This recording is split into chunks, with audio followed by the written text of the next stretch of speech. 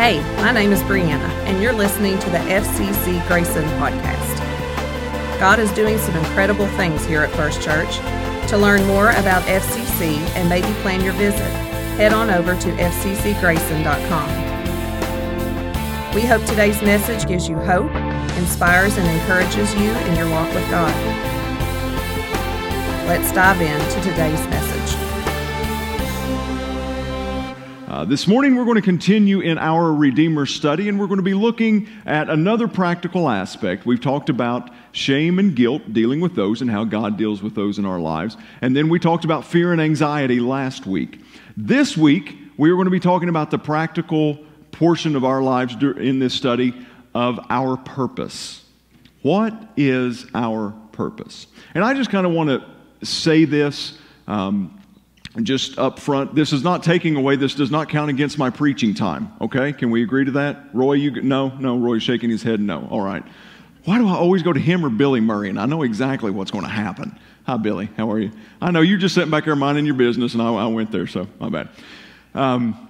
But November 1st, by the way, a little side note, this is 6 years now that I've been a part of the First Church family. I came 2014. No. Okay, keep it up. That's fine. Go ahead. No. 2014, November 1st, I became part of this family, and it's been a fantastic 6 years, and I hope for a lifetime more of a time with you as family. But before we get into our purposes, as individuals, our purpose, I want to kind of just throw out something that I hope that we communicate. I hope that we see, that you can see that we do.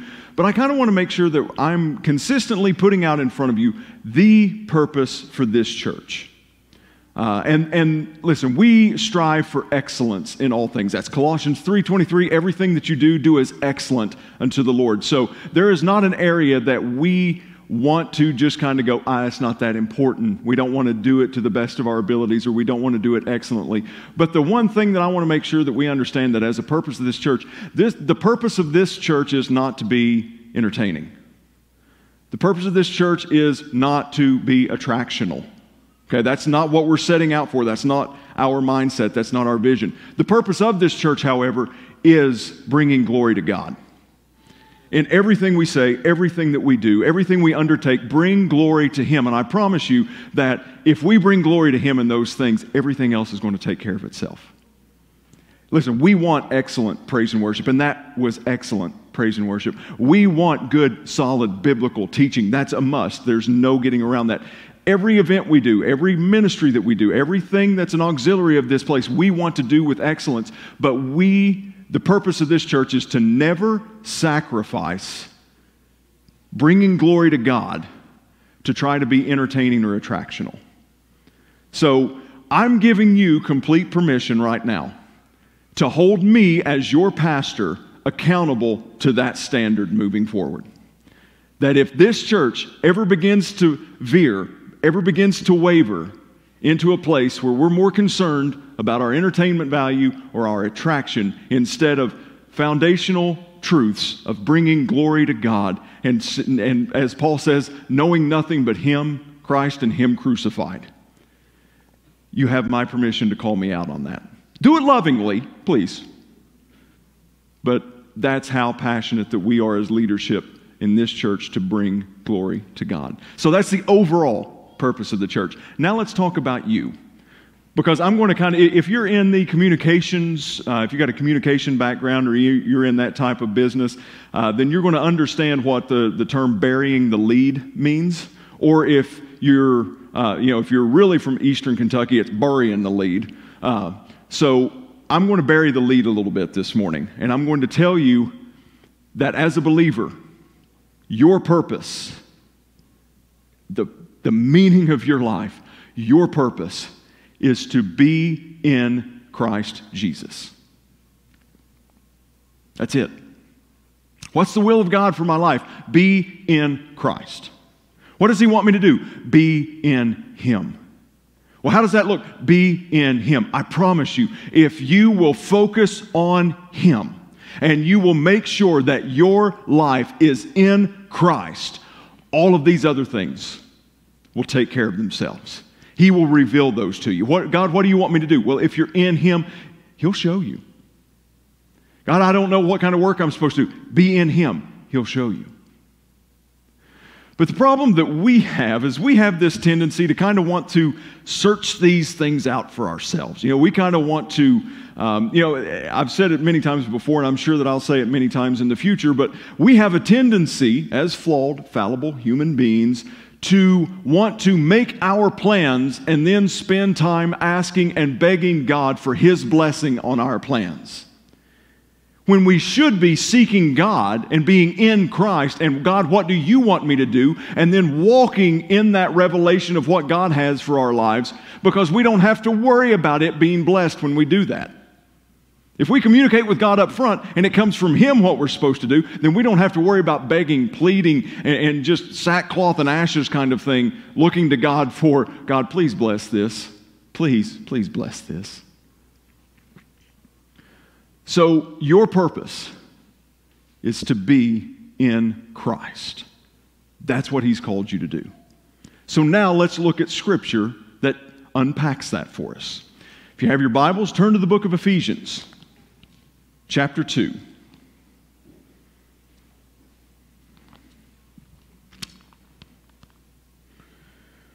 Ephesians chapter 2, we're going to be reading verses 1 through 10.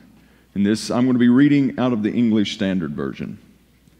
Verse 1 says, and you, by the way, I forgot something there. Notice how many times, as I'm reading this, as you're looking at it, notice how many times the word in is part of this passage. Okay? I-N. And you were dead in the trespasses and sins in which you once walked, following the course of this world, following the prince of the power of the air, the spirit that is now at work in the sons of disobedience, among whom we have all lived in the passions of our flesh, carrying out the desires of the body and the mind, and were by nature children of wrath, like the rest of mankind. But God, being rich in mercy, because of the great love in which He loved us, even when we were dead in our trespasses, made us alive together with Christ. By grace you have been saved, and raised us up with Him, and seated us with Him in the heavenly places in Christ Jesus, so that in the coming ages He might show the immeasurable riches of His grace in kindness towards us in Christ Jesus. For by grace you have been saved through faith, and this is not your own doing, it is the gift of God, not a result of works, so that no one may boast. For we are His workmanship, created in Christ Jesus for good works, which God prepared beforehand that we should walk in them. Let's pray. God, thank you for your word. Thank you for our time together. Today I pray that everything that we do here be pleasing in your sight. God, I ask now that as we begin to dive into your word a little bit deeper, that God, that you would bless this time together, that you would bless hearts that are listening, and that your perfect word would do your perfect work in our lives. God, I pray right now that you would remove as much of me as possible. Holy Spirit, I ask that you speak through me. In Jesus' name, amen. So did you notice how many times that word in was in that passage? In 10 verses, 13 times. So I think there's a theme that's developing here. Paul's telling us about something. And Ephesians is a book that was written to the church at Ephesus. It was a letter that he wrote to that particular church. So he has a message here in this passage. And I think that we need to understand really the weight and the gravity that we're seeing Paul write with here. I want to take you back a couple times, just not only out of this study, but when we were in our study on the book of Psalms over the summer. Psalm 110, we titled that one Hope, and we looked at 3 different areas of hope.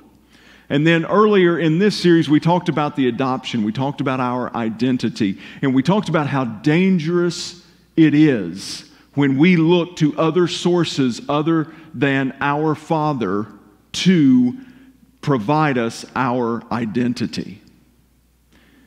In Psalm 110, we see where there was two misguided places of hope. The first of which was a religious system. David was telling us in that psalm that if your hope is in a religious system or in traditions of men or following a list of rules, then you have a misplaced hope. The second one was misplaced hope in a political ruler. I don't know if you've heard, we have an election coming up. Tuesday, it's coming up. Listen, here's what I'm going to do the day after the election. Okay? I've already voted, went yesterday, stood in line outside, kind of froze a little bit, but it's all good. I did my thing. But what I'm going to do Wednesday is no matter who wins, I'm going to wake up, I'm going to come to work, I'm going to praise God, I'm going to love my friends and family and my community well, and I'm going to give all the glory and honor to God regardless of who wins the election. It's exactly what I'm going to do the day after the election.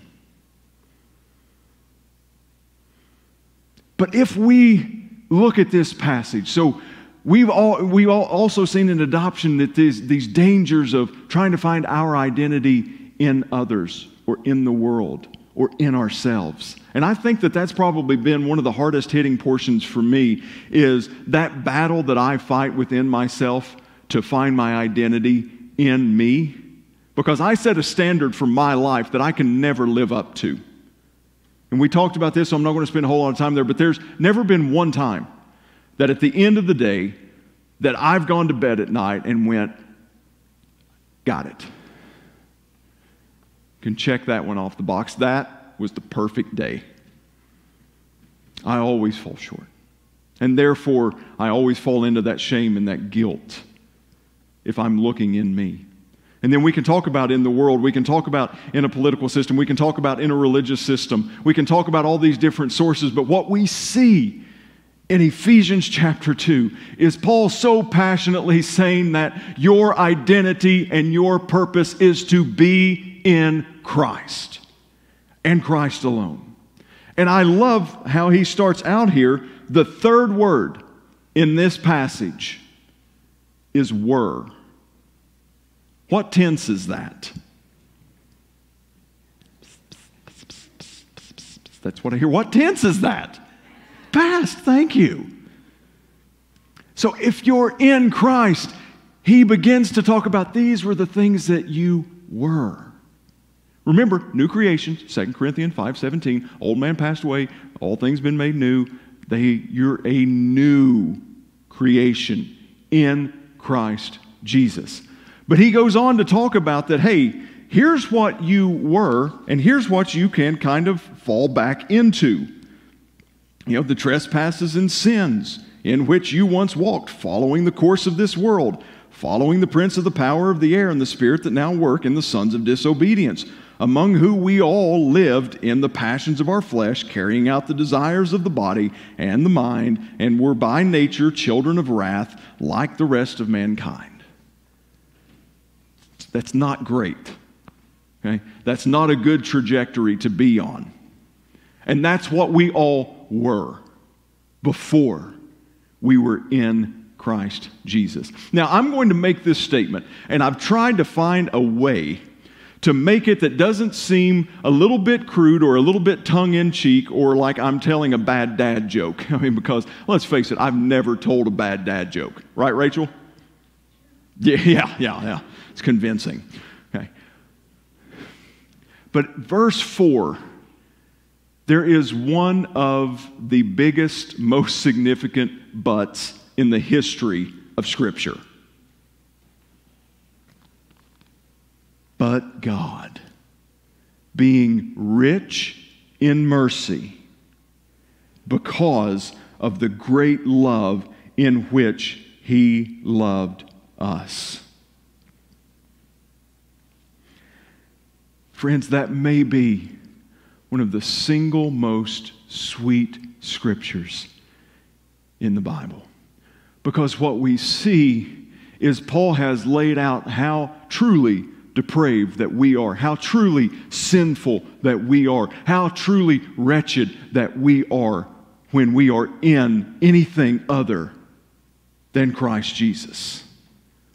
but God, who is rich in mercy and because of His great love for us. And then Paul goes in, and I'm going to read this next passage, and he spends several verses, but there's one message, because we see that we were the author of all of these things. We were the source of the beginning up through the first 3 verses, and that led us over to wickedness, to God's wrath, to all of these things. And just a quick side note, I'm not going to get too far down this rabbit hole, but whenever you read about God's wrath, most of the time in Scripture, especially in the New Testament, most of the time, we think of God's wrath as like the Sodom and Gomorrah type wrath, of raining down fire and judgment, and it's all of this sudden thing. In the New Testament, most always, it's not that type of wrath. It is a steady separation between us and our purpose of being in Christ, which will eventually lead to an eternity separated from God's presence. That is God's wrath most of the time that we see in the New Testament. It's not one of these things, boom, lightning bolt strikes you on top of the head. No, He's just, if we continue to be in something else, He's just giving us over to this wrath that just causes this slow but steady separation from His presence. And if we think about it, when was the first time that we see mankind separated from our purpose? It's Genesis 3, right? It's Adam and Eve. Because that gives us a picture before the fall. That gives us a picture of what purpose really is. And that's walking in perfect fellowship in the cool of the day with our Creator. Being in Him. That's our purpose. But then let's read this next passage. Let's read verses 5 through 9. And let's see if we can pick up on a theme here. So He loved us even when we were dead in our trespasses. Even when you were an enemy of God, He loved you. It's amazing. But He made us alive together with Christ. By grace you have been saved, and raised us up with Him and seated us with Him in the heavenly places in Christ Jesus, so that in the coming ages He might show the immeasurable riches of His grace and kindness towards us in Christ Jesus. For by grace you have been saved through faith. And this is not your own doing, it is the gift of God, not a result of works, so that no one may boast. You being in Christ has absolutely nothing to do with anything that you have done to be qualified, to be acceptable, or to be right in His sight. Being right and being in Jesus Christ is a result of Him coming, Him living perfect, Him dying, Him raising again, Him ascending to heaven, and Him making intercession on our behalf. It is through the faith that we have in Him that we are made right before God. It's not because we're good enough. It's not because we treat people well enough. It's not because we make enough money. It's not because we give enough money. It's not because we pray enough. It's not because we read enough. It is through faith in Christ alone that you are saved. In Christ Jesus, not by anything that we can do. It is by His grace. And when we sing, Amazing Grace, how sweet the sound that saved a wretch like me, I think that we really ought to be pausing in our mind and going, how wretched am I truly? And how amazing is that grace really? Because I don't know about you, but I'm terrible. I do not deserve anything that Jesus Christ has done for me, is doing for me, or will do for me. There is nothing that will qualify me for that other than the fact of that I am in Christ Jesus because of His grace through my faith.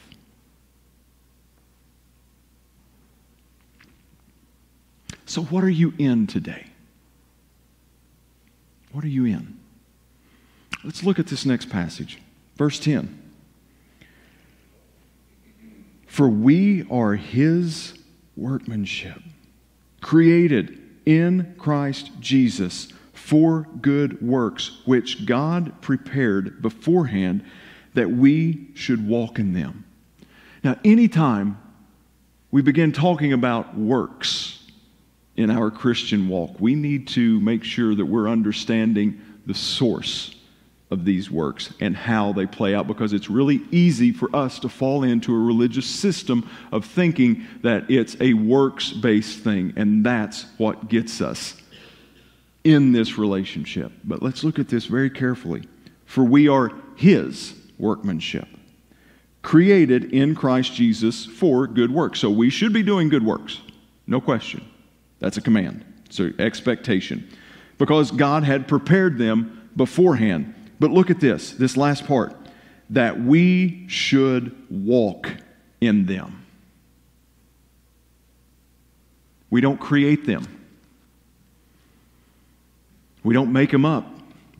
We don't look around for these things trying to find things. We don't try to be the author of them. We're not the composer of the works of our lives. We walk in the works that He has already prepared. How do we know that it's the works that He already prepared? We know by being in Him. That goes back to this: quit making plans, asking God to bless them. Seek God first. Seek His kingdom and His righteousness. Go after His presence. Be with Him and ask Him to reveal to you, God, what are the works that you already have planned for me, and go from there. Don't make your plans and then expect God to bless them. Go after God. Just be in Him and walk in the works that He has for you. I am one of the world's worst for trying to create works. And usually my litmus test of really whether they were of God or not is if they worked. Because if they didn't work, guess what? Guilty. Be in Christ. Now, there's a command here, and I didn't put it on the screen, but it's the next couple verses. And I want to read to you the command, the expectation that we're given here. Verse 11, therefore remember that at one time you Gentiles in the flesh, called the uncircumcision by what is called the circumcision, which is made in the flesh by hands. Remember that you were at that time separated from Christ, alienated from the commonwealth of Israel, and strangers to the covenant of promise, having no hope and without God in the world. But now, in Christ Jesus, you who were once far off have been brought near by the blood of Jesus Christ. So that's the command. Walk in Him. Remember that we were once separated from Him. Remember that's what we once were. But in Christ, we are a new creation. So I want to close with this morning. Here's the struggle that we have.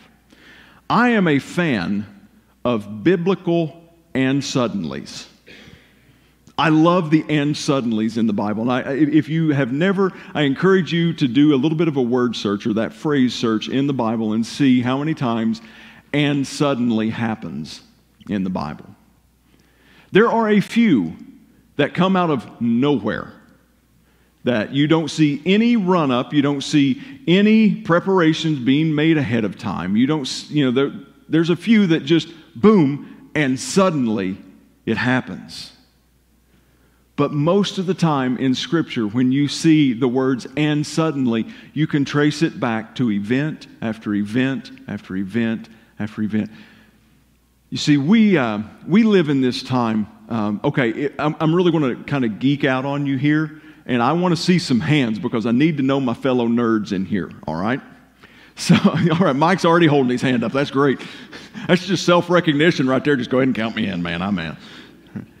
How many of you know what a lichen is? L-Y-C-A-N. Okay, 1, 2, 3, 4, 5, 6, 7. Yeah, you all better know, all right? So, all right, good deal. If you don't know what a lichen is, it's basically like a werewolf. Okay, so it's a werewolf. Halloween yesterday, had to work it in somehow. For my nerds out there, how do you kill a lichen? How do you kill a werewolf? Silver bullet. Love it. Yes.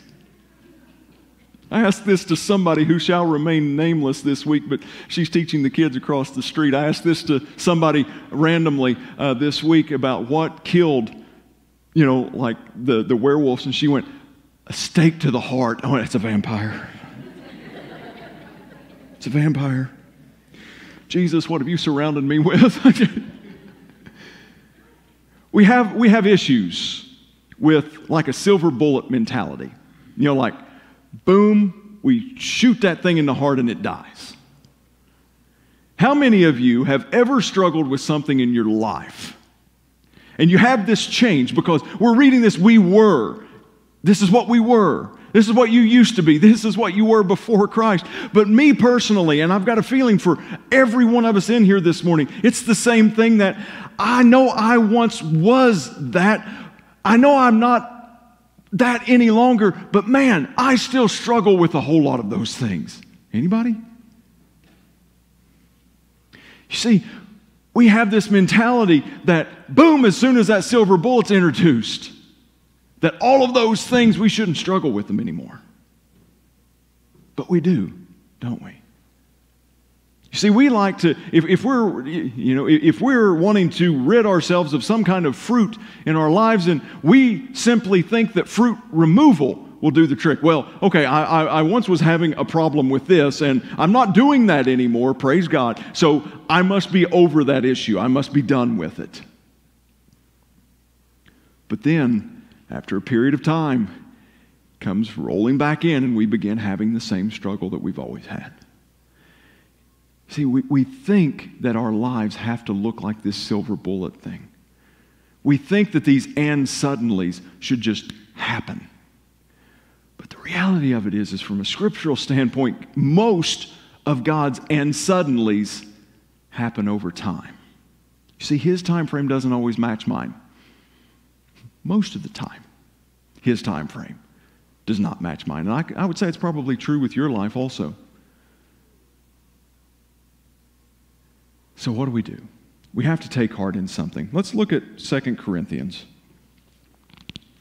chapter 4, verses 16 through 18. So we do not lose heart. Though our outer self is wasting away, our inner self is being renewed day by day. For this light, momentary affliction is preparing us for an eternal weight of glory beyond all comparison, as we look not to the things that are seen, but to the things that are unseen. For the things that are seen are transient, but the things that are seen are eternal.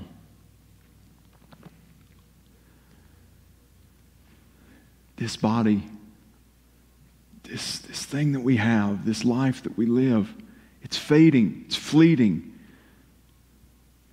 And if you're like 23, 24 or younger, you're not going to understand this question, but a lot of you will understand. There's proof of this body fleeting. Have you ever hurt yourself sleeping?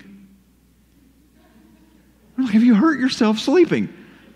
It's like you lay down, you fall asleep, you wake up, and you're like, oh, what is that? And then like that half-hour period that you just have to have just sitting on the side of the bed.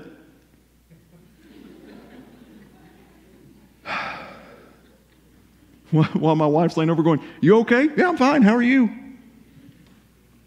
This body's fleeting. And these sins that we struggle with, these areas in our lives that we struggle with so much, there's very few, and I'm not going to say that God can't do it, because He can. He can. But oftentimes it's so much of a process in our life of overcoming these things.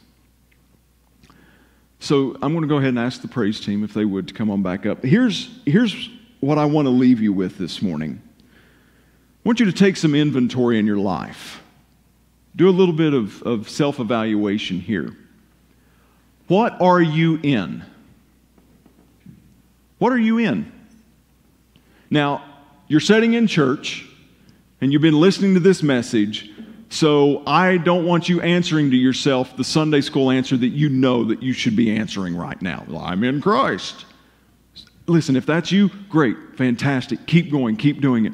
But most of us, sometimes at least, have this struggle that we are in something else. And you know what? We can, in our hearts, in our minds, we can convince ourselves of one thing, but I'll tell you who we can't convince is the people that we're around, because we will reveal to them ultimately what we are in. And one of the easiest ways to start this evaluation is, what are your social media habits? What do you talk about most on social media? What do you share the most? What are your comments on social media?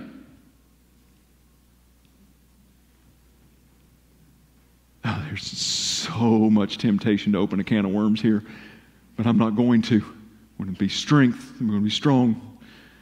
I'm going to be strength. Yes, exactly. I'm going to be strength. But look at that. That's reflecting what you're passionate about, what you're in.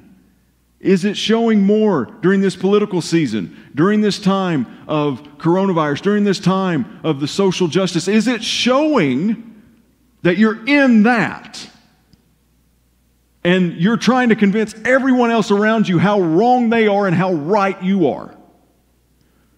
Or are you sharing the love of Jesus Christ? In your conversations, in the way that you conduct yourself, face to face, person to person, what are you in? And not just the answer of your heart, what does everyone around you see coming from your life? Because again, our purpose is to be in Christ, to show forth His love, His goodness, and His mercy and grace. Whether you think that other person deserves His love or grace or not, that's exactly what you're called to share. That is what we are called to be in. So the purpose of our life this morning, according to Ephesians 2, 1 through 13, is to be in Christ. So use that as a litmus test this week. Is what I'm getting ready to say, is what I'm getting ready to do, is what I'm getting ready to post, does it show forth the reality that I am in Christ? If there's a hesitation, if there's a no, even if there's a maybe, please just pause and make sure that everything that we do, everything that we say reflects the fact that we are in Christ and that we're bringing glory to Him.